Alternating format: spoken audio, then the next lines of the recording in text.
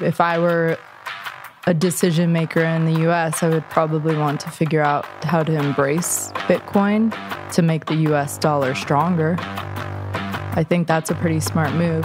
We'll see if that happens. Hello there, how are you all? Doing well?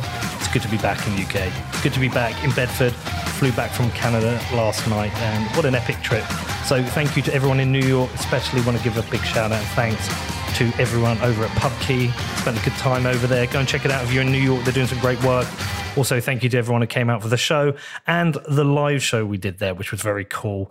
Anyway, welcome to the What Bitcoin Did podcast, which is brought to you by Gemini, the only place I'm using for buying Bitcoin. I'm your host, Peter McCormack, and today I've got my good friend Amanda Cavalieri on the show to talk about Bitcoin culture. Now, I've known Amanda for a number of years now. She was on the show previously with CJ Wilson, but I wanted to get her back on the show. I wanted to have her on her own, and we decided to get into Bitcoin culture and how it scales. So if you've got any questions about this or anything else, please do reach out to me. My email address is hello@whatbitcoindid.com.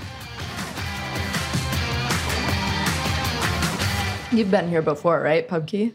No, it's my first time. My first PubKey. Me too. And you're not here tomorrow? Damn No. shame. I stay today for you. I would stay 2 days for you. What is a pub key, Peter? Well, next year you're coming to Jackson Hole for me. What's a pub key? Something you can share. Don't share the other There one. you go. An N pub. Yeah, well, that's the Nostr one, right? Yeah. Yeah, how's... That was I mean, Peter's that would be first interesting to talk about Nostr. We can talk about Nostr. My first... No, not my first... What was it? My first Nost. What do they call it? Notes. Shoot. They call them notes. Notes. It is notes. Okay. My first note is, what the fuck is a N pub? Yeah. What the fuck is an N pub? We can talk about A Nostr. Nostr public key. I've been playing on Nostr today for my first time. Have you? I have. Welcome. You know we're recording now. Okay. We're live. Do you know about the story when I first met Amanda? Nope. Oh, yeah. Yeah. I had a very early drink. Did I? Was it like midday? No, it was afternoon. Was it It afternoon? was afternoon. Like 2. Yeah, I had a 2:30. It was a whiskey sour, a bit aggressive. I went to interview David Chaum Where was that? in London. It was in a hotel. I thought it was in London. Why were you in London? Just visiting? Working with David Chom. She was back with David. Oh, okay. Yeah. Yeah, it didn't work out the interview, but we stayed friends ever since. Yeah, we bonded. Yeah, which was We cool. bonded. Then that was what? How long ago? I don't know, 4 years ago almost, or 5. And this weird thing happened. I'd never heard of Jackson Hole, and after I met Amanda, she mentioned Jackson Hole to me as a place, and everywhere I go, I would see Jackson Hole here, Jackson Hole. I'd like text you and say, "I even met that dude on the plane. Yeah, I remember that. What was his name? He was like that lawyer guy." Bob? Or, yeah, I know who you're talking about. So this Jackson Hole thing was building up and up and up. Anyway, I get on this plane and I sit down in my seat. This guy sits next to me, really cool guy. And he's like chatting away. Are you from the UK? I'm like, yeah. It's like, I'm from Bedford. I'm like, where are you from? He's like, Jackson Hole. I was like, motherfucking, this place keeps coming up. Like, why does it keep coming up? And he's like, you should come and visit. And Amanda has been telling me for how long? 4 years almost. 4 yeah. years. Come to You've not Jackson. been? Not been. And I can't Not come yet. to the ski event. Next year. Do you want to shill it? Do you need more people? We don't need more people. But if people want to join and ski and have fun, and there are a few tickets left for beefsteak, but I mean, it's pretty much tapped out because it's an enclosed environment. And so we can't, It's a citadel. yeah, the Four Seasons Citadel, I guess. But it's a cool spot. I mean, it's, you know, the reason we do it there is because the Fed meets out there every summer. What? So we're trying, just north of Jackson Hole. What? Yeah. You didn't tell me that. Now I want to That go. sounded bad. Yeah. What are the dates again? It's the first week of March. So First week of March, and then have like a lot of, I mean, it's really interesting. Try to save 50 tickets for locals. So part of the reason why I moved there is it's, you know, kind of as you found out, it's kind of like a magnet, right? For really interesting people to visit or live. So we've got, everything from extraordinary athletes, because the mountains are so extreme there, very steep. I'm an extraordinary athlete. You are, so you'll be out there next year. Yeah, I should be there. And then we've got like Fortune 500 board members, folks involved in policy. So it's kind of like my ulterior motive for moving there is I started orange pilling people on the ski lift when I couldn't travel for work because of COVID.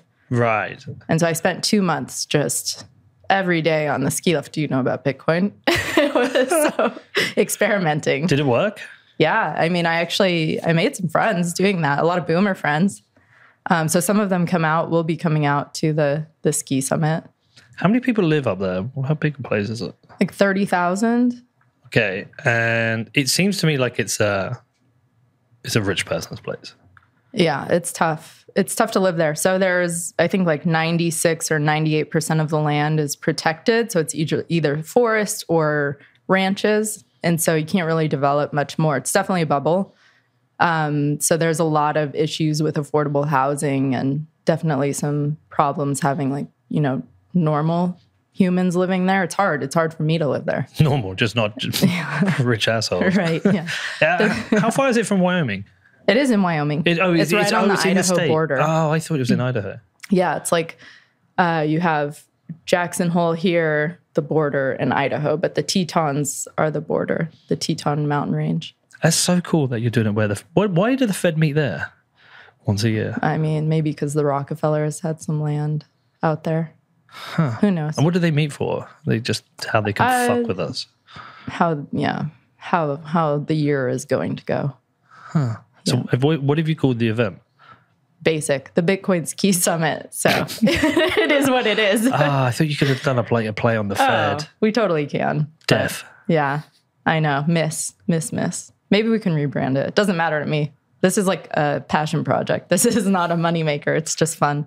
Yeah. Fun to have people out. It's like, what's the main challenges in putting it together?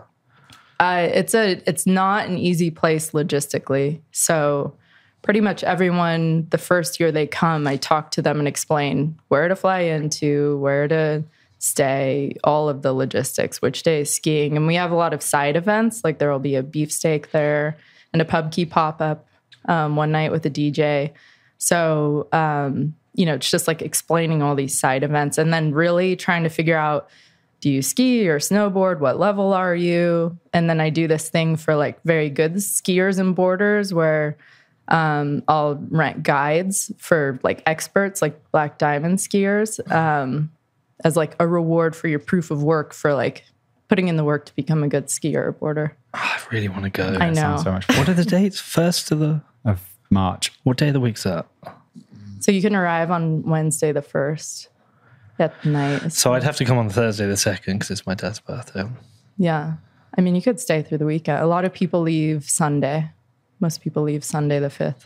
Who Real Bedford playing that weekend? I mean, we could see if a bar could play it. No, it's not that. Do you know what? I've got, this is unbelievable. I've got 12 guys flying in from Eastern Europe to come and have dinner and come and watch a game. They've already been out. They loved it so much. They're bringing 12 of them back. I love it. Homer Green, yeah. So I can't do it. Okay, next year. It's the craziest thing. Like these guys are flying. They had two people. They didn't come from Canada.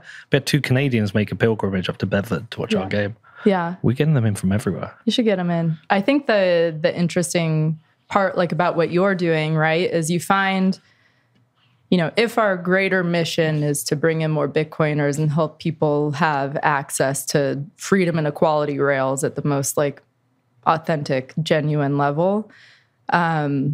Finding these networks where you can influence is so great. So, I mean, football is such a universal connector for people that it's brilliant. I love it. Well, so you've done this up in Jackson Hole. Sure, yeah. You know the area, you know the people, you know what makes them tick. Mm-hmm. You're building a community. You're now running a ski summit. Here in New York, Thomas is running PubKey and doing Bitcoin events at the mining thing today. I've got a football team in Bedford, England, which is like a Bitcoin team. And I'm Orange people, but there's these overlaps. Yeah. So I'm here in New York. Tomorrow we're going to watch the live stream of the Bedford game here. And so these networks they're like nodes, aren't they, of the network? Mm-hmm. Like there's the football node, there's the ski node, and we start connecting with each other. Yeah. I love it. I do too. It's so exciting, especially when you're like passionate, because you can connect to people on a more like genuine level, right? And so then it's like, oh, you're into football, I'm into football, I'm also into this, and here's why. And you're able to teach in a way that maybe no one else has ever been able to teach them before. Yeah. And the light comes on. Well, so that happens. So we do these meetups before the games, some of them, and it's really mixed. Sometimes we've had like 80 there, I think the most. The one on the weekend would say we had 30. Yeah. By the way, let me tell you this brilliant story. So I presented for the first time. I don't usually like to present, but the one area of Bitcoin I'm really interested in presenting about is why we need Bitcoin. We made a show on it once and talking about all the different use cases and why this is important. Yeah. And so there's 30 people in this room. One guy's brought his 2 kids. One of them's like 10 years old.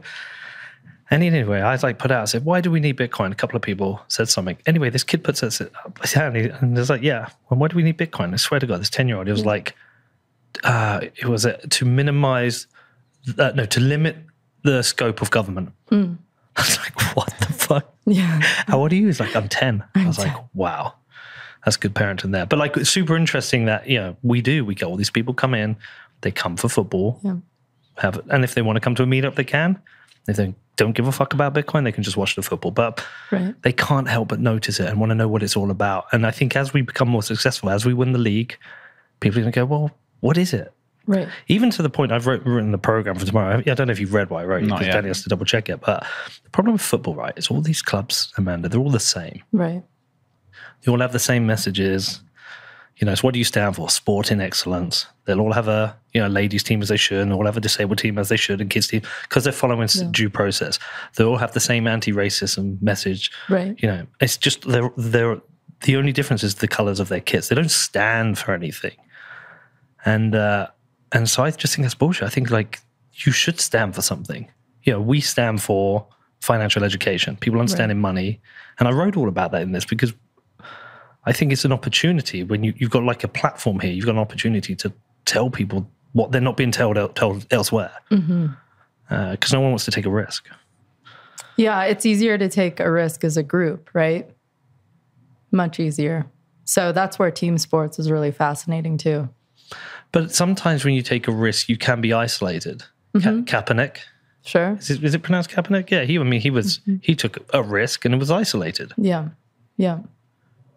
I mean, that's the risk in taking a risk, right? Yeah. So there's a lot of dignity in taking risks though, right? I think that's, a big reason why this is so important and open source technology is so important. The more kind of centralized things become with AI or CBDCs, the less risks people will take and the less innovation we'll have and the less we will fulfill our potential. And that's actually back to Chom.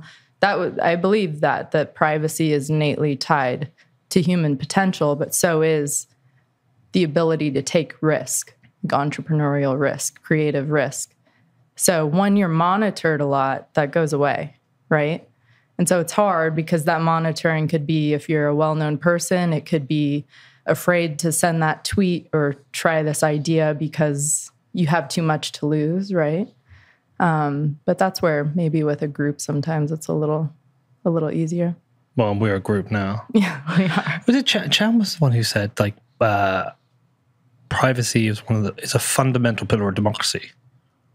Yeah, something like that. Yeah, I'm sure he said that. And I'm sure I read that when I was reading about the development of DigiCash, sorry. That his big thing was like, without privacy, you don't have democracy. Right. I don't disagree. I mean, I spent a lot of time in Asia before COVID, and I was in Hong Kong consulting during the protests, right? And that was pretty heavy. I think that taught me a lot about which direction things can go in. And I think that's really tied to, CBD's control of money, control of communications, control of those two aspects are probably some of the most important vectors for us to protect right now. So that's where, things like, and we were talking earlier about Nostr is really fascinating, right? Because you don't have to use an email, phone number. You don't need any of that for this. And so, while some anonymous accounts can be a little aggressive. Yeah. Sometimes they're not wrong, and those things need to be said. And if everyone is too worried about what others think, so they're not going to say it, then that's a problem too, right? So I think there's a balance and there's like a kind of a natural equilibrium. And so it's really important to protect the privacy of those people. Yeah, I think, and alongside that, to make yourself as anti-fragile as possible. I mean, Jordan Peterson was talking about this recently, where he said one of the things he learned is that he needs to have multiple revenue streams because he was essentially being cancelled as in his traditional career. But is he a psychologist? Yeah, he's being cancelled, and he said, the risk I had is that I only had a single income stream. He's now doing events and podcasts, and he does his stuff. And he said the reason to do that is to make yourself anti-fragile. We're trying to do that the same with our podcast. Yeah. It's a fragile business based on advertising, which is why we're trying to do that as well. When you talk about what you saw in in Hong Kong, is that a lens that you look through here in the US or what's happening in Europe? And do you worry about the fragility of democracy and these kind of Western liberal democracies we live in now? Yeah. I mean, it's, yes, I think it's, the more monitoring we have, I think the less people will feel comfortable to go out and protest and voice their dissent, right? Or to feel comfortable speaking their mind, right? And so that's actually something that I find really fascinating.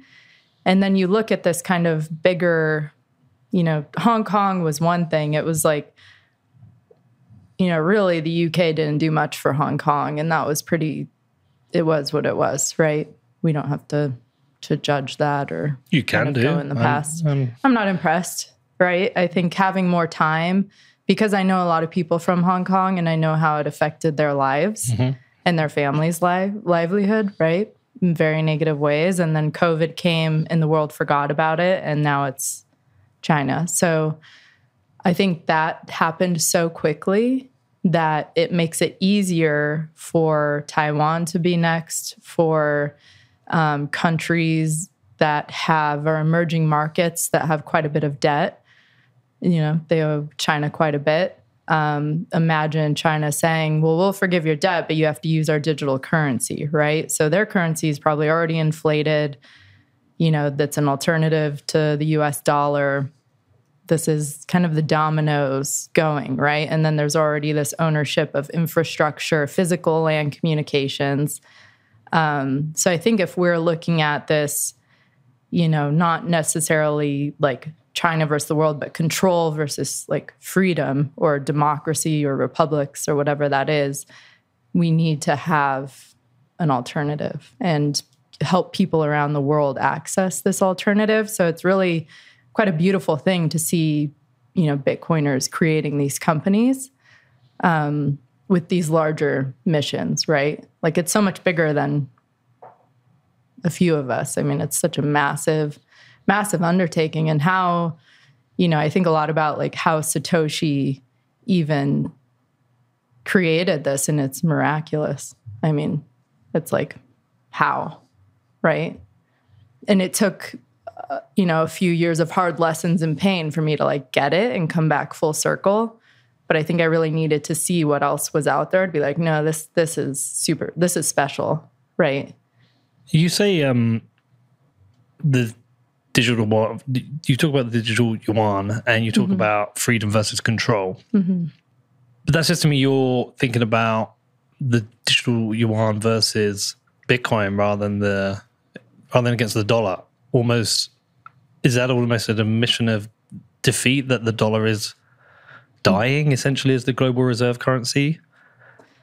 It's losing the race against the digital yuan? I don't know that it's losing its stronghold. Yeah. I believe. Yeah.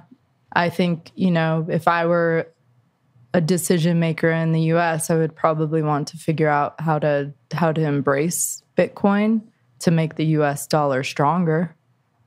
I think that's a pretty smart move. We'll see if that happens. Why do you think Bitcoin makes the US dollar stronger? Because it gives people a couple of things, right? I mean, we're seeing companies being built like Strike where you can go in and out of US dollar to Bitcoin. And I think that's extremely important for cross-border payments and like globalization of business. I don't think we're getting out of that. I think we'll have more and more currencies, just like languages have been going extinct. I think we'll have more currencies go extinct at a pretty rapid pace over the next 10, 15 years. I mean, it could happen faster than that or not at all, but that's my I'm with you. my thought. I'm with you. I mean, I think it's kind of happening. Yeah. I mean, we've seen what the Lebanese pound, another 90% devaluation again. Yeah. They need to stop. They need to get away from their own currency. That country cannot manage a sovereign currency. No, And it's destroyed the economy of the country. It's destroyed people's lives. it has. We're seeing what's happening in Nigeria now. We're seeing even Turkey with massive inflation. Argentina's always a basket No, I case. was just in Argentina. How bad is it getting that? So it was right after they won the World Cup, like the next day. So everyone was happy from the World Cup. But when you talk to people one-on-one, I mean, they're suffering. And they'll, some of the locals I talked to who are around my age, they said, normally there's this like gloom, heavy feeling. But because of the win, everyone's kind of, amped up. Speaking of football, right? Amped up. Yeah. But I think it'll go back to this. Yeah, I mean, there's multiple cycles of going through the same shit in Argentina. I mean, having been there and spent time with people from there, I mean, there's no trust in the money. People don't want the money. No. They want dollars. Yeah. But I don't know about you, but I'm agreeing with you that these currencies are dying, and that every time they're trying to create one, there's no confidence in them internationally, and there's no confidence with them locally. Yeah. And for these economies to have a chance to rebuild themselves, they need something stronger. Yeah. I think the biggest risk is countries trying to compete with China with their own CBDC. Yeah. I think they lose because they will not do it as well. I know. The only benefit to a CBDC is control and surveillance, and you won't get away with as much as control and surveillance in a Western liberal democracy. No. Imagine trying to tell an American from Texas that they have to use a CBDC. And then when you go to the grocery store, these are the groceries you can buy. And if not, it expires. I mean, it's just like mind-boggling. So I think in the US, it's going to be really difficult. It's fascinating, though, speaking with folks in DC, especially on the Democratic side, and it's chilled out a little bit. Now we have like FTX FUD to deal with. But a lot of times Democrat offices will say, well, we don't need Bitcoin, we have CBDC. And it's like, well, it's very fundamentally different, Yeah. We don't need planes, we've got cars. Yeah. Yeah. Or donkeys. Yeah. Yeah. Yeah. I do like donkeys, though. But I just don't think, I think the way to compete with control is with freedom. Right. Right. Sell the world freedom. Yeah. Sell the world of freedom technology, which is Bitcoin. Yeah. I think that's the way you win, and I think freedom will always win. Right. If it's like the North Koreans looking over the border in South Korea and trying to escape, they try and escape to freedom. Yeah. I mean, why would you want to escape to freedom and freedom money? Mm-hmm. And this is why sometimes with some Bitcoiners, they say, forget DC, forget all the politicians, just keep building TikTok another block. But there are a lot of people now trying to work with preventing some regulatory overreach. Danny brought it up earlier, the Nick Carter article, which I haven't read yet, on his Operation Choke Point. But my fear is this regulatory scope creep that just makes it harder and harder to be a Bitcoiner. Yeah.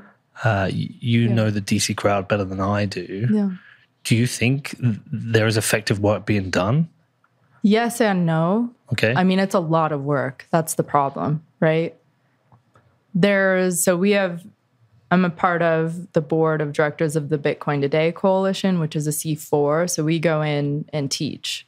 And that's on the Hill. We also have a subgroup called Veterans and Energy Technology Security. So we have, former Army Ranger, former State Department, Marine, across the board. And we're working on, getting those people out to DC and teaching and just building trust. Like that's the main thing, is building trust and doing this in a way that speaks the language of DC. Because if you go into DC and you come in hot to trot and we're going to do it this way, what's going on behind the scenes for the staffers is probably not as positive as we would want it to be. So we focus on building trust and education and creating, like, finding people who have the potential to be Bitcoiners in these offices and then helping them feel supported so they can take that risk, right? And be that person in their office. Another thing we're doing is trying to staff Bitcoiners in jobs in DC. Oh, wow. Yeah, and just Trojan horse it, you know? Wow. Yeah. So that's a Sneaky. small, yeah. And that could go two ways. That could be, you know, with a, in the private sector in DC, or it could be, you know, government sector in DC. But I think the more we can do that, then really the name of the game is, I don't disagree. I think it's slowing it down, not in a defensive way, but in a, like, slow the train down, because right now it is just barreling through. They'll use any excuse to push legislation that will look like they're protecting consumers. So this FTX thing really did hurt everything, including Bitcoin. This show is brought to you by Wasabi, who I am using to make sure I keep my Bitcoin private. Now, with the release of Wasabi 2.0, Bitcoin privacy is now effortless, as a wallet has introduced privacy by default. Rather than having to choose to coin join, this can be done automatically. So you just need to receive your Bitcoin, wait for the coin join, and then you can spend freely. All the magic happens automatically in the background, which is a massive UX improvement. You do also get additional privacy through Tor integration into Wasabi, so you don't leak your IP address. There's also no more minimum denomination, so you can coin join any amount, and there's no more change, so any amount you receive from a coin join is private. Privacy is something I've been taking a lot more seriously recently, and with Wasabi 2.0, this is so much easier. So if you want to find out more about this, please head over to wasabiwallet.io, which is WASABIWALLET.io. Next up today, we have Casa. Now, whether you've bought your first sats or you're a Bitcoin pro, you need to protect your investment. And the only person that should be in charge of your Bitcoin and your financial freedom is you. And securing your Bitcoin, it doesn't have to be difficult because Casa makes it super easy. And getting started is simple. Just download the app, create an account, and enjoy a 30-day free trial. And if you need assistance, it's only a phone call away. And Casa has the best-in-class customer support and free online resources to support you. And I have been using Casa. I've been using their multi-sig for 2 years now. I absolutely love it. Now, it is time for you to take financial freedom into your own hands by self-custodying your Bitcoin so it can never be frozen without your consent. There is no better time to upgrade your Bitcoin security and get total peace of mind. You can find out more at keys.casa, which is keys.casa. Also, today we have Gemini, who I am using for buying and selling Bitcoin. But again, I'm only buying right now. We're hodlers. We've seen the bottom of the market. We're seeing this through, right? Now, I've been using the Gemini app for buying the dips, but I also set up my DCA with twice monthly buys of Bitcoin. Both the app and the website make buying and selling Bitcoin super easy. And Gemini has invested in building industry-leading security since day one. And Gemini are also running a special offer for listeners of What Bitcoin Did. All you need to do is head over to gemini.com/WBD, and new customers get $20 in Bitcoin when they trade $100 or more on Gemini. Now, if you want to find out more, please head over to gemini.com/WBD, which is GEMINI.com/WBD. Yeah, so the whole consumer protection thing kind of pisses me off because the people who are the most reckless spenders of our money is the government. And if anything, we need consumer protection from the government. And for these people to preach about consumer protection is massively hypocritical. Yeah, I mean, politics is a pretty icky. I don't feel good when I come back home from DC. I have to go ski it out. Like, I'm not kidding. Get in the fresh air. Yeah, Is it itself fundamentally broken, or do you think it's always been that way? Do you think it's always politics? Yeah? Or do you think it's sorry to interrupt. The reason I bring it up is that we've had this chart on before, which shows how the US is becoming more and more partisan. And to me, if it's becoming more partisan, it's becoming more broken because the incentives are such that there's no reason to cross the aisle to do what is right for the electorate. It is to do what is right for you and your career. And a lot of people recently, in various interviews I've heard, talk about how people now, they become senators to become famous. Yep. They don't become senators because they're people of strong ethic and moral. Like who's that Getz guy I've like reading about recently? What's his name? I haven't Matt met with Gaetz? his office, but maybe one day. It just seemed like he seems like an unusual person to be a senator. There are a lot, right? And I think that isn't totally new. What I would say is from where the U.S. has gone from the Bill of Rights to where we are now, and there were a lot of people who didn't agree with each other back then, and there was a lot of passion and, headbutting, but it created a beautiful product, right? A beautiful, ideal-based country. So the more, I feel you're right. They call it, the nickname for DC is the ugly people's Hollywood for a reason. Yeah, but some are not ugly. But who? Maybe in the inside, there are a few. I think there are a few that really have made it all the way to to the Hill and have some moral code left. Right? Not many, but like Senator Lummis. I mean, you know her. She strives very hard to work across the aisle. Yeah. I mean, she's a true cowgirl. So, yeah, I have a lot of respect for I think her. I saw her on Nostra earlier.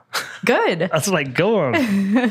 Saw her at a beefsteak. Like a senator at a beefsteak. Yeah. I think she's amazing. She is. Yeah, you speak with her and you know that she's actually listening and not trying to sell you something. She's the real fucking deal. Connecting and trying to understand where you're coming from, which is the point of. But this is what I would want from all politicians, to be ideal based, who want the best for the electorate. Yeah. And there seems such a brazen disregard for the people who voted them in. Or actually, sorry, even further than that. Like, my belief is any politician who's voted in represents the entire electorate, even the ones who didn't vote them in. Mm-hmm. If you're a senator for Texas, you represent the Democrats and the Republicans in your state, not just the Republicans. It's to the point of the question I put to Senator Cruz. I was like, tell me something about Democrat policies that you like. He wouldn't give me anything. And it's like, wow, so you just don't give a shit about, you can disagree, but you should give a shit because that's the electorate. And I just don't think these people care anymore. Well, DC is a total machine, right? Like the way that they become so partisan is they get these talking points, test them out. And unfortunately, algorithms and the people who vote in primaries prefer the more extreme, right? And to vote in a primary, you have to be registered Republican or Democrat. And that's where we're getting these more extreme candidates. And we're not in it. Yes, Marjorie? you're right. Is she considered extreme? I would just, She's talked about there's so many. You don't want me to name anyone. I get it. I can't name anyone. All right. Well, I do it by who I see the most from. Sure. Yeah. But it seems to me that's like there's quite extreme labels being put from one side, like they're groomers and baby killers.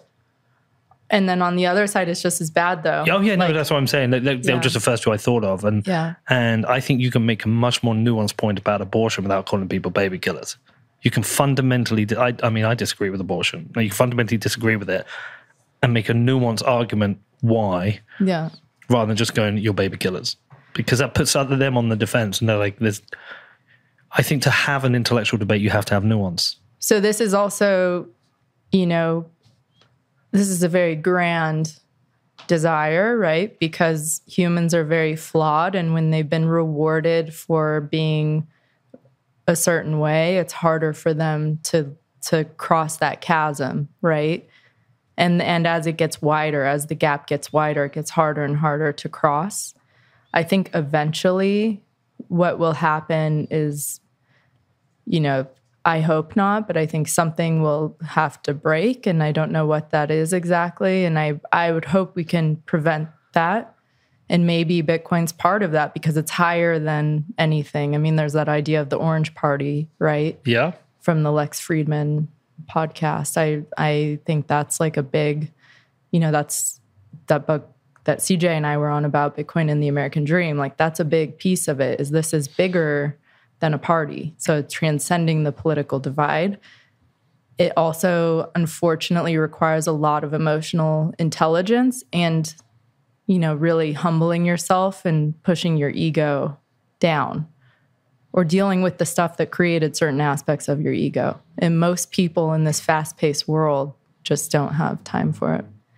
Yeah, I think it's a really important point because for Bitcoin to succeed, it has to be apolitical. It's a tool. Bitcoin isn't political. It is a tool for sending value around that everybody needs. Right. And this is why someone like Senator Lummis crossing the divide with the aisle with Senator Gillibrand, I think is brilliant. And I would love Ted Cruz to do the same because if conservatives have really bought into Bitcoin, they really need to have a relationship with Democrats on this issue and not become something that's another partisan fight. This needs to be understood as a tool for everyone, like the internet, like AI. Yeah. All these are tools. They're only weapons if you point them the wrong way. Right. And any kind of partisan fight would be terrible for Bitcoin, but it'd be terrible for the conservatives who like Bitcoin. Both sides. It's one of the things that's really frustrating is that, Bitcoin, I see it as two things, the rails for freedom and equality, right? Yeah. And so you look at those two things and neither side of the aisle disagrees that those are extremely fundamental, important characteristics of a functioning United States. And at the same time, for different reasons, maybe energy, for example, and maybe it's lack of understanding how the grid works and how much energy is actually stranded or wasted. And looking at, ESG, completely forget about the S and the G. Like governance of Bitcoin is beautiful. Like it's one of the most amazing things there that exists, right? The S, creating jobs in rural areas that there were no jobs based off of just a stranded resource, something that's been created and wasted. And the E is it allows for innovation in infrastructure, right? So you've got, I believe I'm a nuclear fan. I think we are now. Yeah, I heard. Did you hear the Anthony Jarrett show? I haven't yet, but we talked. Yeah. You got to check this show out. Okay. It will blow your mind. The guy is incredible. Yeah. But we're pro-nuclear guys now. That's one of my favorite shows we've made in a long time. Yeah. Apart from today. Obviously. Yeah, it's very obvious to me that Bitcoin ticks every ESG box almost more than anything else there is. Yeah. Like it was designed for ESG. Yeah. At a time where ESG is kind of dying, it's reputationally dying. It is.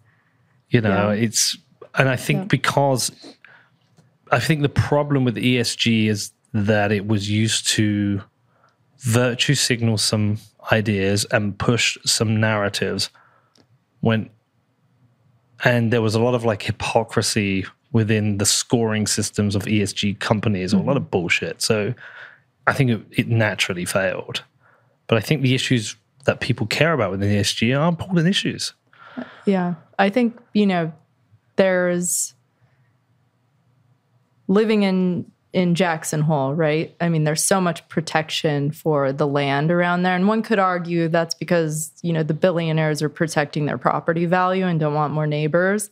At the same time, you could argue that this is a very special place and needs to be, protected from peasants. Us ants. Yeah. Like peasants. No, I don't think peasants. We've got a lot of amazing ski bums, and you've got a really interesting community and visitors.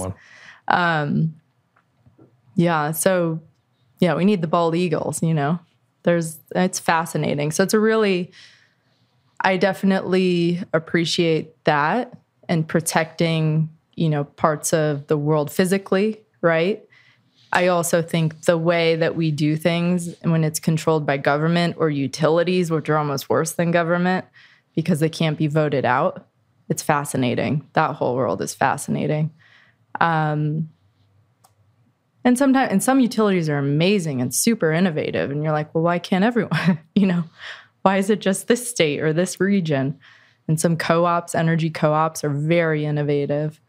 But I'd say some of the larger ones maybe are very stuck and they're trying to protect their moat, And that's the thing. That's what we see with centralized entities. They're protecting their moat and making it, wider and wider and wider until eventually they can't get out or nobody can get in. And that's what's happening with so many things. I mean, so many things. What role do you think Bitcoin culture will play in the kind of future adoption acceptance of Bitcoin? Because there's parts, there is no longer a single Bitcoin culture. I think you could argue there perhaps was, or quite a singular culture in the very early days. And I think it's fractured, and I think there's multiple subcultures. But there are consistent threads, consistent strands, consistent ideas. But there's quite an anti-government, anti-state side of Bitcoin at a time where we've got the state, we've got regulatory scope creep coming from the state at the same time.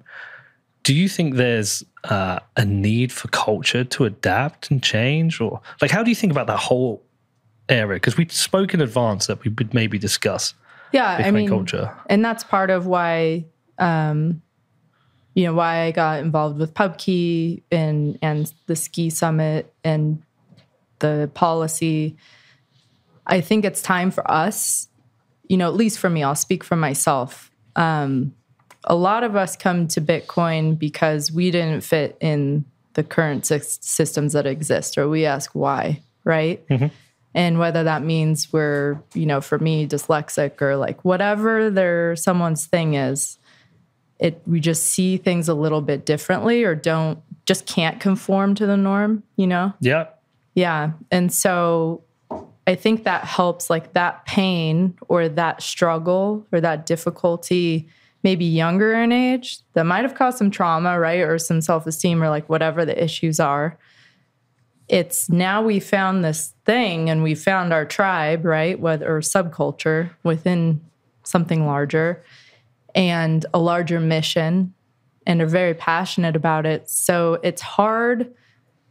It's hard when life was hard for so long, and now you have your aha moment, not to rub it in people's faces or not to project fear, shame, or guilt that maybe you had projected onto you when you were younger. So I think it's time, for us to go in so that we can be better out. So I hope, more Bitcoiners can, go in, especially during the bear market. It's a perfect time, right? Go spend time in nature, somatic work. Whatever it is, Rolfing. I think there's so many different modalities that people can try and experiment with right now, because we're going to need those tools, especially as the centralized entities like the FDA gives us fewer and fewer options. I think there's a real connection, overlap with a Venn diagram between holistic, the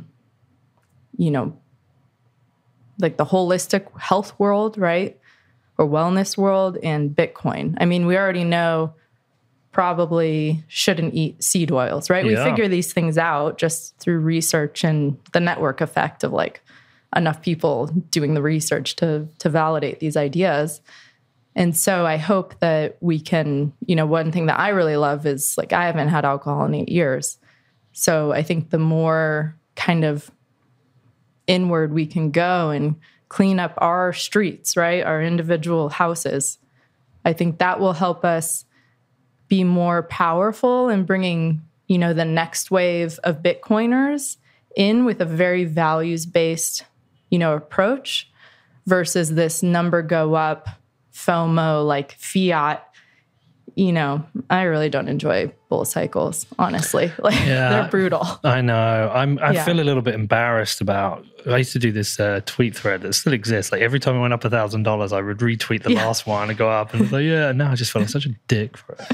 We'll see at 65K. 69. We got up to 69, didn't we? Oh, did we? I don't know. 69K. Not 69 420 though. I know. Soon. Didn't it go 69 and crash to 42? I didn't think it got that high. I think it crashed from 69 to 42,000. We're trying so hard. No, I'm pretty sure it did. Yeah. Yeah, just under 69. And then to what? 42? Well, I mean, at some point between... No, but it wasn't very quickly to 42. Yeah, you're right. Actually, it was in like 2 weeks or something. Yeah. It's kind of like, come on, man. 8 years, no alcohol. That's impressive. Yeah. Yeah. You know, I've given up drinking.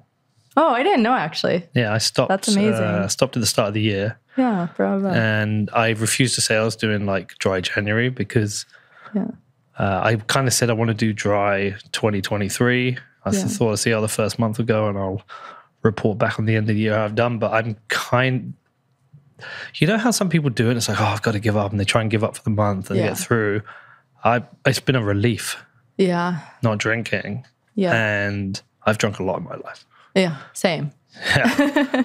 And I didn't give up because it's like any kind of alcoholic. I don't drink a lot at home. But when we used to do these trips, I'd drink on the flight and then, we'd hang out together. I'd drink most days. Yeah. And I don't know, it's just gone and I'm not missing it. I'm not feeling like, oh, I want to drink. I just don't. I'm just cool with it. It's a weird thing. It's freeing. I think sometimes you get to a point, it was like when I used to take drugs. I couldn't like smoke weed. When I was younger, I used to smoke weed. Yeah.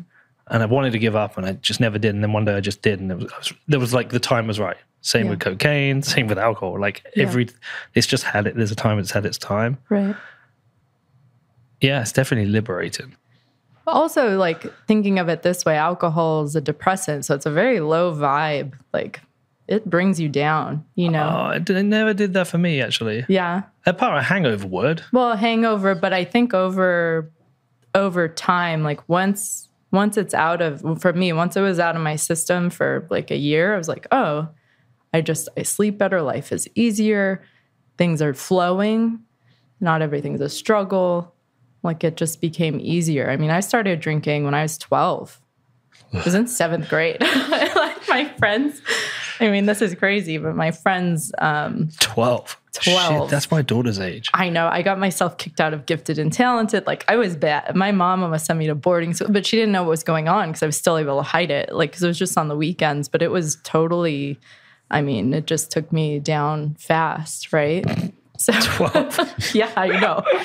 Yeah, I was a special kid, right? Yeah, who knew? Like, who would expect that? But I think, kids, and that's what I'm saying. Like, I think a lot of Bitcoiners have these things. And so it's like, where did it come from? You know, how do you like heal it within yourself? Because until you do that, we're not going to be able to build the future in the most amazing way we can. Right? We see this bigger vision. To get to that, you also got to leave your stuff behind to like get to it.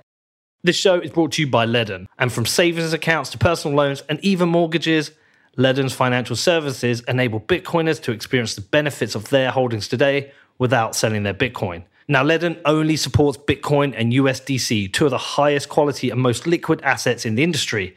They are also dedicated to transparency and are the first digital asset lending company to complete a proof of reserves attestation, which they will re-verify every 6 months. With multilingual support on standby 24/7, Ledn is there to support all your needs. And not only is a Ledn sponsor, I am also a customer. I've been using Ledn since they became a sponsor, and I absolutely love the service. Now, if you want to find out more about this, please head over to ledn.io, which is LEDN.io. Next up today, we have Ledger. And now with everything that's happened in Bitcoin over the last few months, it again highlighted the importance of self-custody and why Ledger is such an important company for the industry. Now, I have been using a Ledger Nano S since 2017, since when I got back into Bitcoin. And I'm still using that same Ledger Nano S now. I literally got it here set with me right now. Now, with Ledger, you have industry-leading security built into the Ledger device. And also, they have got a new device coming soon. It's called a Stax. It's totally awesome. I've pre-ordered mine. But the Ledger Nano S has been the leading hardware device for people to store their Bitcoin for years now.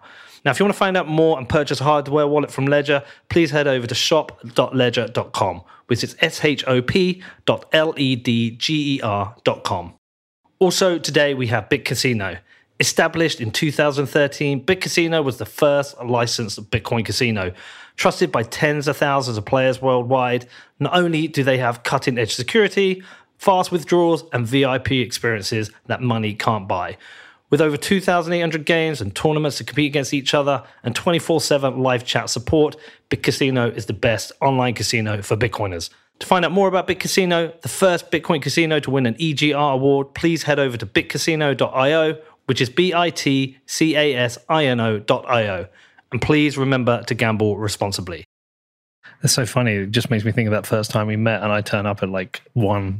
I still think it was midday and it's like we had to wait for the interview. I was like, I'm going to have a drink. Do you want one? And you're like, no. I was like, well, I get a whiskey sour or an old fashioned. You must be thinking, you fucking degenerate. No, I don't care.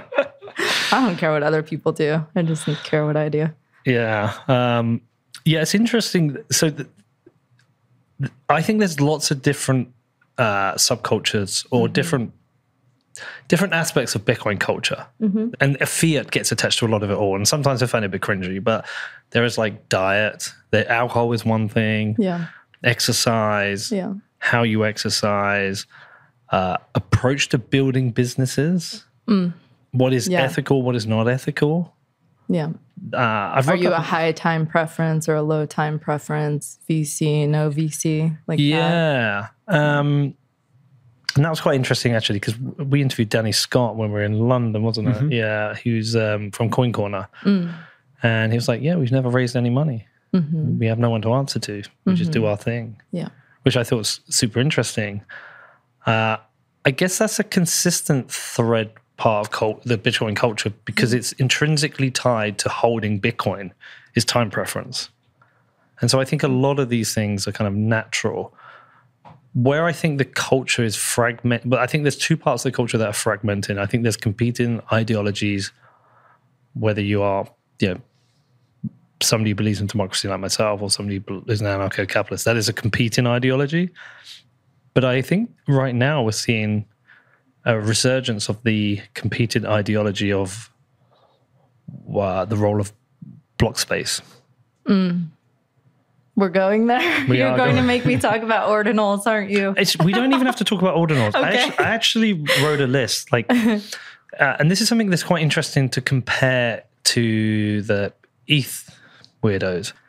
Everything that happens on ETH is seen as opportunity and seems to be like everyone's aligned. Oh, there's this new thing. Let's do it and let's see what happens. Yeah. Everything that's done on Bitcoin is seen as, oh, no, this is a threat. Why, don't trust verify. Yeah. And there's just two. Would you say I'm being fair there, Danny? Yeah, I get what you mean. You mean because they're not worried about block space and... I think it's build fast, break things. Yeah, totally. Whereas I think Bitcoins have move slow. What is it? Like a glacier, move slow. Yeah. It's hard to change and it's competing. So, whatever the new fucking idea is on ETH, whatever it'll be next time. We've had ICOs and NFTs and exchange tokens. I think there's IFOs now. What's an IFO? I don't know. I thought it was a UFO and I read something. What could be an IFO? Look up this shit, don't it? But it's always a new thing. It's like they're always and I think what it is I think ETH is essentially a solution for trying to find a problem. So, okay. So, Bitcoin has a product market fit with hard money you can't fuck right? With. Yeah. You can swear. Thanks, Jason. Thanks, Jason. Thanks. Jason Williams. I know. He's a trip. But so because they haven't found that consistent use case because Bitcoin did it first and they didn't do it as well, they're always trying to find something. What's an IFO? I can't find it. Okay. You just make that up. No, I'll show you later. It was in an article. And so whatever the next thing is, we've got another use case. Let's do it. Like NFTs, whatever the fuck. And whereas with Bitcoin, they had product market fit from day one. Yeah. No, that's not fair. That's not fair. I can't say when they have product market fit, but they have product market fit now. It is sound money, censorship resistant money, fully decentralized. Yeah. And so anything that comes in that fucks with that, it's well, why? Yeah. And so I've got the list, firstly, it's alts themselves as a threat. Why do you want an alt? You only need Bitcoins and maximalism. We had block size back in 2017. We've recently had zero conf as a debate. And I've got a lot of empathy towards John Carvalho's position on that, a lot of empathy towards Sergey from Bitrefill. That was a use case that's got removed for whatever reason. And now we have ordinals. But what's interesting is that this fractures the Bitcoin community around ideas. I think really deep down, it's what is the market going to decide as well, right? At the same time, there's value in protecting the integrity of the base layer and keeping, I see both sides of it. And that's the hard part, right? So I'm like, I'm not trying to be like friends with everyone. I'm like, I don't have the answer either right now. And so it's like, I'm just trying to keep track of both sides of this. The way I think of, it, Bitcoin compared to alts and fiat for that, right? You have, I think of it like music in a way. So you have, in an orchestra, you have the bass, right? So maybe that's the blockchain, right? That's the ledger. Then you have the open source technology, we'll make that the triangle. And then the cello is maybe, the every 10 minutes, TikTok, next block, right? And you've got all of these different aspects, this immaculate conception, maybe that's the horn. All of this, to me is like Beethoven's Symphony No. 5. And then you look behind the curtain with fiat and alts, and it's like, this is 2 a.m. KTV, like 2 a.m. karaoke, or Nickelback, or When I first time I ever came to went to the West Coast, I drove from LA to San Francisco, got to the Golden Gate Bridge, and as I was coming up to the Golden Gate Bridge, I had Nickelback was playing on the radio, and I was like, I cannot fucking cross the Golden Gate Bridge, listen to Nickelback. So I quickly got AC/DC Highway to Hell on. Okay, good. Fucking Nickelback. Commercial's better than Jesus. Nickelback. I'd rather have Sorry. white noise. Poor Nickelback. I get it. So on the ordinals thing. By the way, before that, it's initial farm offering. A what? For like DeFi farming. I told you. Initial farm offering for DeFi farming. Fuck this shit. It's really bad timing because all DeFi is like a very low hanging fruit. Like that's the interesting part about Bitcoin is there are all these other things around it that are kind of a moat. So I get the attack vector, speaking of ordinals, of, the attack vector on the policy side with ordinals could be, if there's stuff that's on the chain, we can come after it now, right? So I get that. I completely get that. At the same time, voted Taproot in, so it's kind of a conundrum, right? So, I mean, look, for a thicko like me, this is an unintended consequence of Taproot, or people already I don't know. I think... Because I think it's like, why is it only just now that people have figured this out and debating it? I don't know. Who knows how there's like a critical mass of these things behind the scene as well, right? I mean, the funny thing is one of those things where I haven't really chirped up on it yet because I was talking about it earlier to Ben Prentice. I kind of don't care, but I'm starting to care. In that, when I first saw it, I was like, I don't care if people want to put JPEGs, Bitcoin. I'm not going to buy them. I think it's stupid, but I don't care. Yeah. And like when I saw somebody say, somebody's paid 9.5 Bitcoin for like a punk, I was like, they probably didn't. They probably sold it to themselves. Like, come on, get a grip. Yeah, just like the previous exactly. NFT. And then when people are like saying, like it's a waste of block space, I was like, I don't care. Like I can still get my things in the blocks. But actually, what I really care about Bitcoin's so simple, right? Mm-hmm. So when I explained to somebody, I was like, I steal something that John Pfeffer told me. John, right? John's a great guy. So like he told me about the first time he met Wences and how Wences orange pilled him. He said, money is a ledger.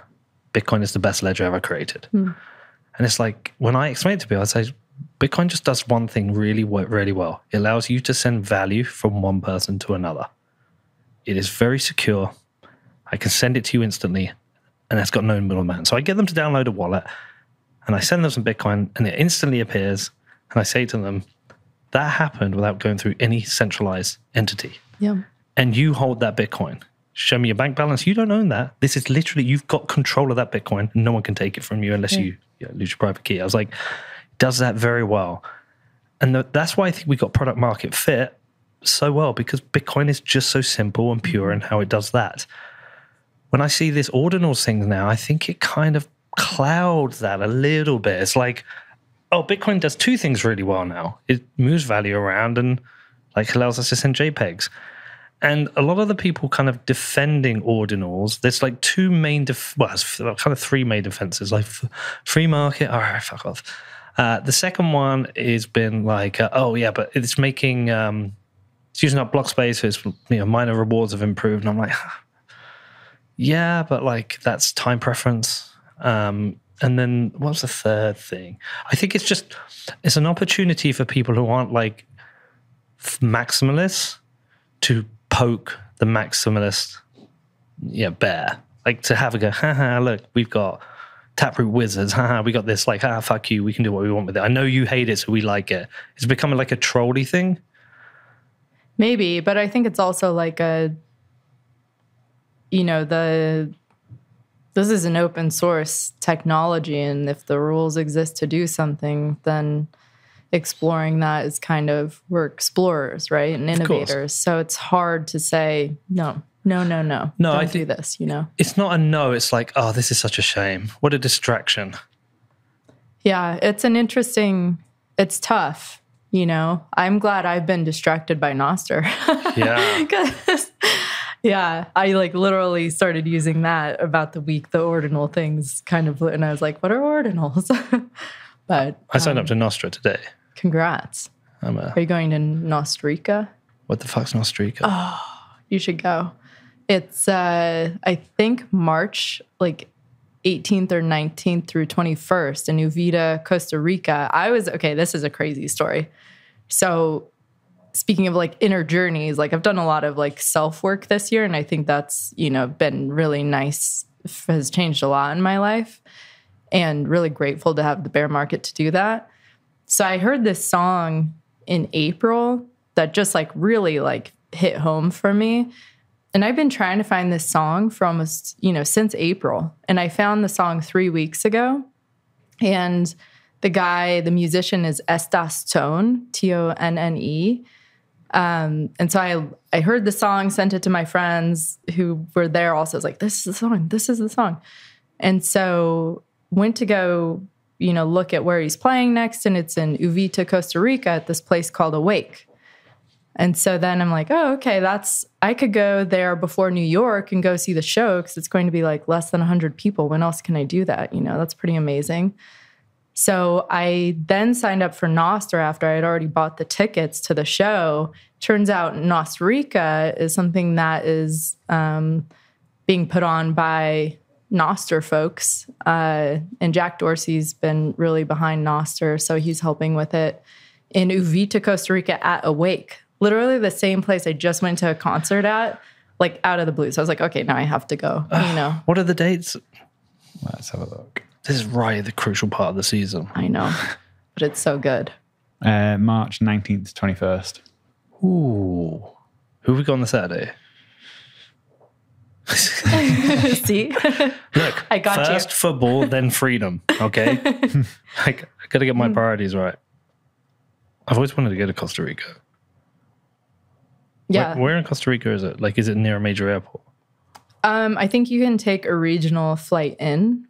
So flying to San Juan and then take a regional. Or they have shuttles or... It's an away game on the Saturday. You got Northampton Silby. Away? On the 21st. So I'd fly... I'd go on the 20th. That's on the Tuesday, though, so you'd have to come back early. Who have we got on the Saturday? Rushnam Hayam. That's away. It is. So I could miss the Rushden game. So I could. When are you going? Are you going on the Saturday? I'm going a couple days early and probably staying a couple days late. So I could go on the Friday, but I need to get back to that Silby game. I'd be tempted. If you're going as well. Yeah.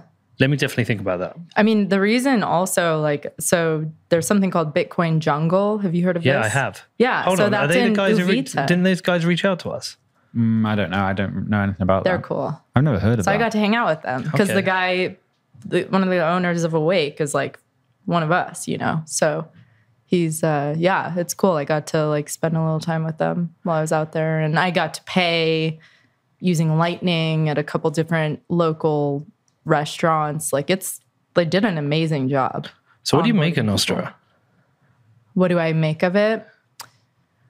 Okay, this goes back to the algorithms thing, right? So Twitter, I think part of part of the divide with Bitcoin has to do with algorithms and more likes for breaking news or, controversial tweets, right?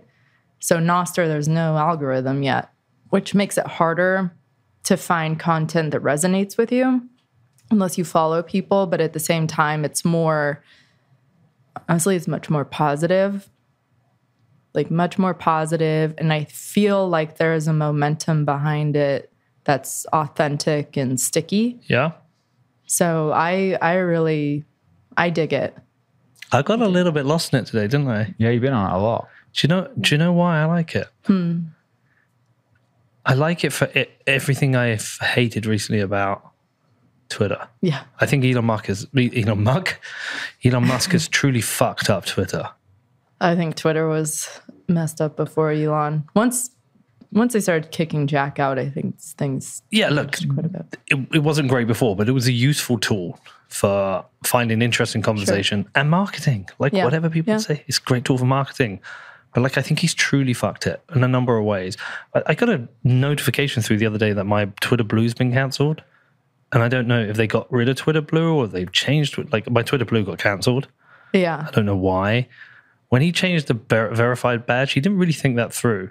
Now, this is going to sound super elitist, but there was a really useful thing with the blue verified badge is that every now and again you would get followed by someone with a blue verified badge. You'd go, oh, who is that? Oh, they're that. And then I would reach out to them and say, hey, thanks for the follow. And maybe that'd end up being an interview. Yeah. But when he changed it that anyone can get the blue, it just had no meaning. It's you're just telling me everyone who's paid for it. But scarcity. Yeah, it's just just hadn't, so it lost meaning. And that's not to say other people shouldn't be verified. It was just a useful way of identifying people out that there's a reason to connect with them and talk to them about certain things. Right. As a podcast maker. Right. My entire feed now is basically Elon Musk saying stuff, whatever the latest fight of the day is, and then actual people in fights. Yeah. Fight videos. It's aggression. The algorithms are aggressive. Yeah, it's super aggressive. Yeah. I barely see stuff there's certain people I just don't see their stuff at all. I feel like I haven't seen a Sailor tweet in ages. Yeah. I don't know if he's tweeting or whatever reason, but I feel like I don't see it. And then also when I put stuff out, I'm just getting... if I put stuff out about Bitcoin, I'm getting hardly any reach. Right. My reach comes from general things. So I said a tweet about the UFO thing, 1,700 likes, right? Put a thing about Bitcoin, 50 likes. It's just so it's he's changed so much, and I think he's gone in there like a bull in a china shop, fully thinking he can make it better. And I think he's actually undone a lot of what they stumbled towards what they'd become. Who knows? Maybe Twitter will have a spiritual awakening and it's going down in its depths so it can rise again. I have no idea. But it definitely has a broken wing, right? Yeah, but you go on Nostr and it's oh, great. There's loads of good conversation here. This is brilliant. Yep. Purple bird. Yeah, it's a bit it's Twitter's my Joe Rogan now of generic content, and Nostra's my rabbit hole recap. Yeah. It's my Bitcoin show. Yeah. Yeah, I see that. But I feel there's a lot of UX stuff to sort out. Mm-hmm. But that's fine. Yeah, it'll get there. It's a process. I mean, it's so early for how I use, I don't know how to say it exactly, Damus or Damus? Astradamus. Nostradamus, thank you. Damus. Yeah. And that's been a lot better. I used I think it was Iris or something before, and Nostradamus, so Damus is much better. A lot of these historic decentralized things have looked shit and been shit to use. Pirate Bay was always just a bit fucking shit. PGP I never even ever figured out how to use. This isn't bad. It's for how quickly. I mean, they're doing amazing. Their iterations. Yeah. And then I think the part that I really love is that Jack is sharing his wisdom and lessons learned from Twitter. And so if you look at Jack's feed and his posts, he's saying genuine wisdom and insight. He's, contributing to this community so we can build something different from Twitter, right? Break the mold. I don't think it will replace Twitter. Different. Right? Yeah. Yeah. Yeah, I think it's a lot of people won't recognize or care about what's wrong with Twitter. They would just use it. I think the thing that they're looking at doing in the future, if I understand it correctly, is you will only need one Nostr account for like, you know, whatever account you have on any social media platform. So Twitter, Instagram, WhatsApp, any communication or social app. KYC. Right. Yeah. And so we get into a stage where you can have your entire experience online without giving away data. Right. Yeah, it's beautiful. So there was like an influx of people from China who were downloading the app as well. I think it's now banned from the WeChat store, but there's ways, you know, there are always ways. Of course it's banned. Yeah. China bans everything. It was pretty fast, faster than some other things. If you lose your private key and you lost your phone, would you have lost your account and have to start again? I think so. Yeah, so I'm just kind of like wondering what's an easier or better way of doing that. Like I've secured my they're private doing key. Face ID as well. Okay. So maybe that'll solve it. Yeah, and there's no reason to like chop your head off and hold your head in front of a camera to like, because there's no money involved, right? Yeah. So, like, Well, there's some zaps sending lightning, but yeah, I pissed somebody off earlier. They're like, "Send me up. I want to zap you, and I want to send you 100 sats." I was like, "That's like 2 cents." It's like, I haven't got the time for this shit. And they got really upset with me. But I think it's really impressive, and the fact that, like, how fucking cool is it of Jack? Like, he could be working on anything. Yeah. He's right in there with these communities, helping. yeah. No, he seems like a really special human. So really grateful to have people like that aren't just like, I'm done with the world. You know, he's still very optimistic and building. So what's coming up for you, Amanda? So you've got the ski summit. I'll actually be in South by Southwest, at South by Southwest as well. There's that Empower Energy Conference in Houston before, and then Nostrika. I think I'm going to try and go. I think you should. I think it's going to be a really Yeah. interesting group. I think I could do that. I've always wanted to go to Costa Rica. Yeah, I might see if my daughter wants to go. good idea. Yeah. Bring her. When's South by Southwest? I think I'm leaving it a couple days early to go to Costa Rica. We need a name for the mini little Bedford conference we do. Yeah, I know we do. What should we call it? South by Bedwest? Do you want to come to Bedford? When? No, April, probably going to be April. Like April 30th 10th to the 15th is going to be the good stuff. Yeah. So we've got our final home game of the season, hopefully where we get awarded the winner's trophy. On the Friday night, we're going to have a What Bitcoin Did Live event. And then on the Thursday, it's be all drinks in a bar. I'm trying to buy a bar at the moment. So I might have bought a bar like Pubkey. And so like it's like a week of activity. Well, 4 or 5 days of activity. That's fun. Yeah. But Bedford's like the Jackson Hole of England. Yeah, I've heard. Yeah. We don't I've have heard skiing. amazing. Yeah. The billionaires kicking out the millionaires. And then the soccer bums. There won't be a single billionaire in Bedford. There won't be. Well, can we get you? Can I try and get you over? I'm going to try and get you over. Yeah, ski season ends the day before. We will try and get you over. One of the things, you know, when you're looking at different cultures, the one that I found the most fascinating and the one that's been like the most intimidating to me has been mining. Mining took me a long time to wrap my head around that. Well, and the fact that they actually don't, a lot of them don't have a Bitcoin ideology. That's part, yeah, right. So when you're That threw looking me. at these different cultures, you have the, you know, very much, profit, growth. Then you have the, you know, the Bitcoiner ideology. And then within those, you have different subcategories as well. Like I would say for me, you know, Amanda Fabiano, I've learned so much from her. She's amazing. Isn't she amazing?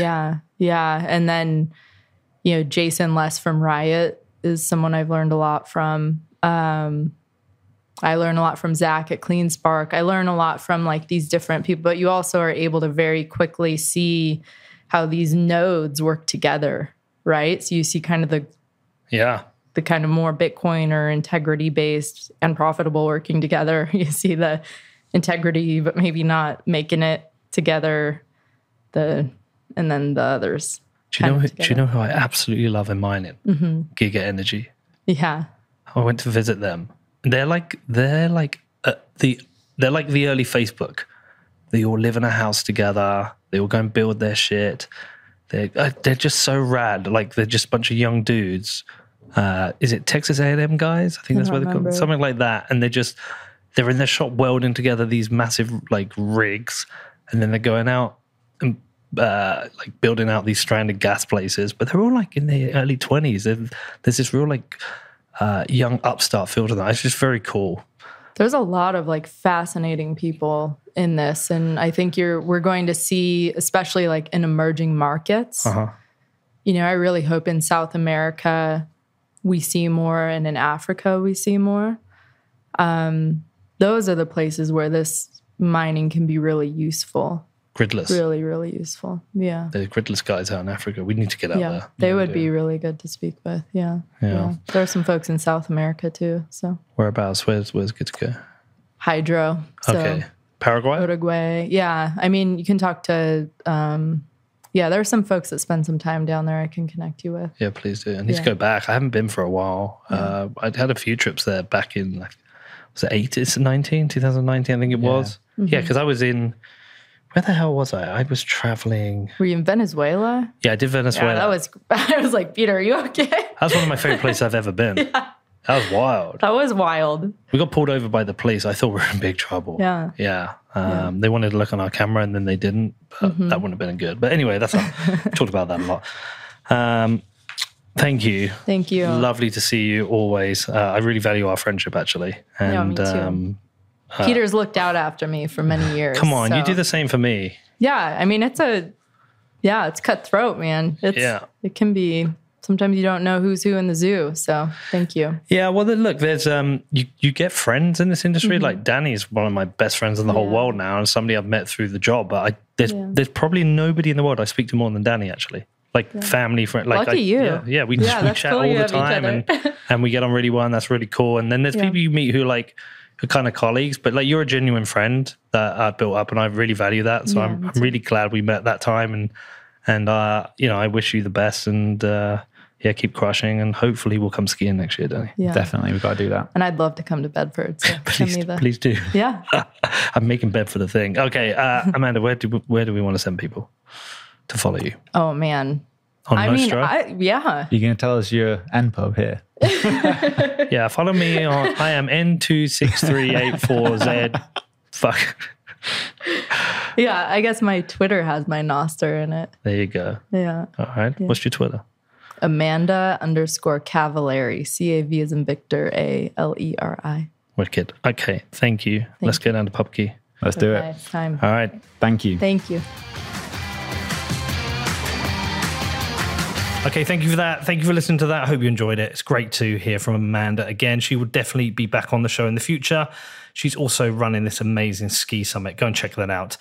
Now, yes, I'm back in the UK. We're working on our next sprint. That is going to be a UK sprint. It's going to be in April. We're going to have a live show there, which is going to be very cool.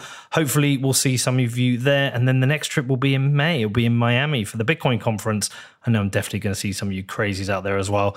All right, I hope you're all doing well. If you've got any questions about this or anything else you do want to get in touch, you can sign up to our Patreon, which is patreon.com/whatbitcoindid. And you can jump into our Discord, or you can drop me an email. It's hello@whatbitcoindid.com.